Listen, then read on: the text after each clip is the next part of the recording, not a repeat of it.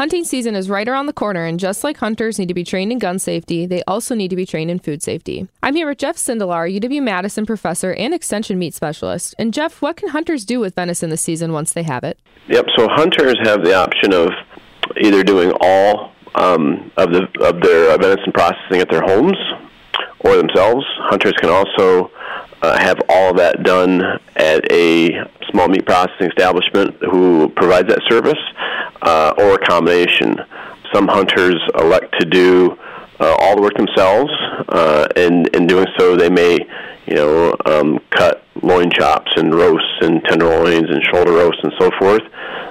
If they have a little more experience and a little more adventurism, they may do some further processing. Maybe they'll make some fresh sausages, venison sausages, such as breakfast sausage or bratwurst and so forth.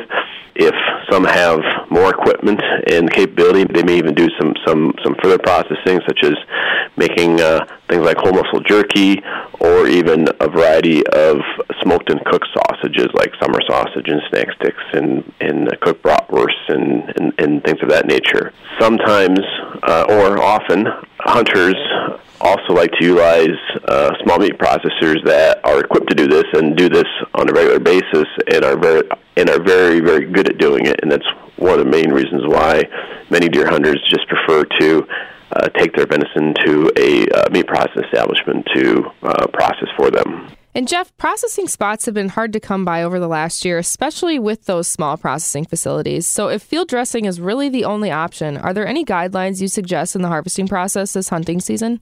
Yeah, so field dressing is not horribly difficult. One just has to remember a few key aspects of it. So if you think about meat or field dressing, so essentially you have the hide of the deer that has, dirt and debris and, in many cases, some bacteria or the potential for bacteria. Many of those harmless, but some can be dangerous. They can make one ill.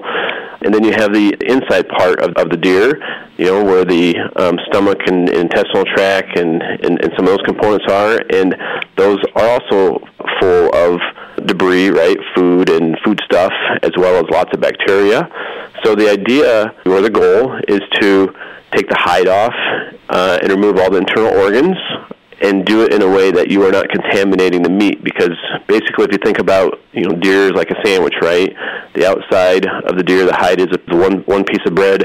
The inside of the deer, the stomach, intestinal tract, all those organs are the other piece of the bread. And then you've got the sandwich meat, that's in between. That sandwich meat is essentially sterile. It's really removing that outside piece of bread, the inside piece of bread, and doing it in a way that you are not contaminating, or you're trying to minimize the contamination of that inside part of that sandwich, aka the meat. And how can you tell if a deer is safe to eat?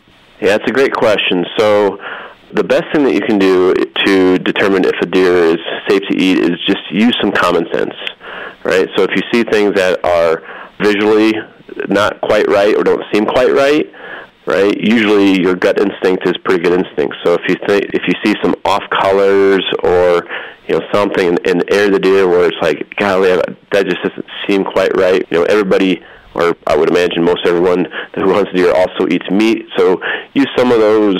Use some of that knowledge, right? When you go to a supermarket or grocery store, if you have your animals, processed somewhere, right? Kind of follow the same principles, right? If you see something that doesn't look quite right, it probably isn't quite right. And then also use your other senses, right? Your smell. So if something doesn't smell quite right, just as in your other normal meat world, it probably is a sign that maybe something isn't quite right. And then hopefully it doesn't get to this, but sometimes you can rely on your taste, right? So if you do have venison and you are cooking at home and something just doesn't taste quite right, that's also a good sign to stop and pause and maybe do some further investigation to see if that deer is wholesome to eat. And the weather looks like it'll be just below freezing for opening weekend, but if we do see some warmer days, what should hunters be aware of? Yeah, that's probably one of the biggest challenges with deer hunting, especially regarding field dressing as well as processing, right? So just like food or meat, the adage that we live by is that life begins at 40. which means 40 degrees Fahrenheit, which means most bacteria start to grow when the temperatures are above 40 degrees. 40 degrees temperature of the meat, right? So after you harvest your deer, it's really important to try to chill that deer down below 40 degrees or below 40 degrees as soon as possible. And when the weather is less than 40 degrees, that's ideal. You really want to try to do that within 10, 12 hours, like an overnight thing. And if the temperatures outside temperatures don't get down to 40 degrees, well, then we have to think about what are the ways can we chill that deer carcass down as quickly as possible. Some of us have refrigeration, right, coolers that we can actually hang the deer in, which is awesome. And sometimes we have to be a little bit creative. So many people, right, when the temperatures are warmer outside, will use bags of ice and actually fill the body cavity of the deer with bags of ice, which is effective. Another great thing to do is actually use fans.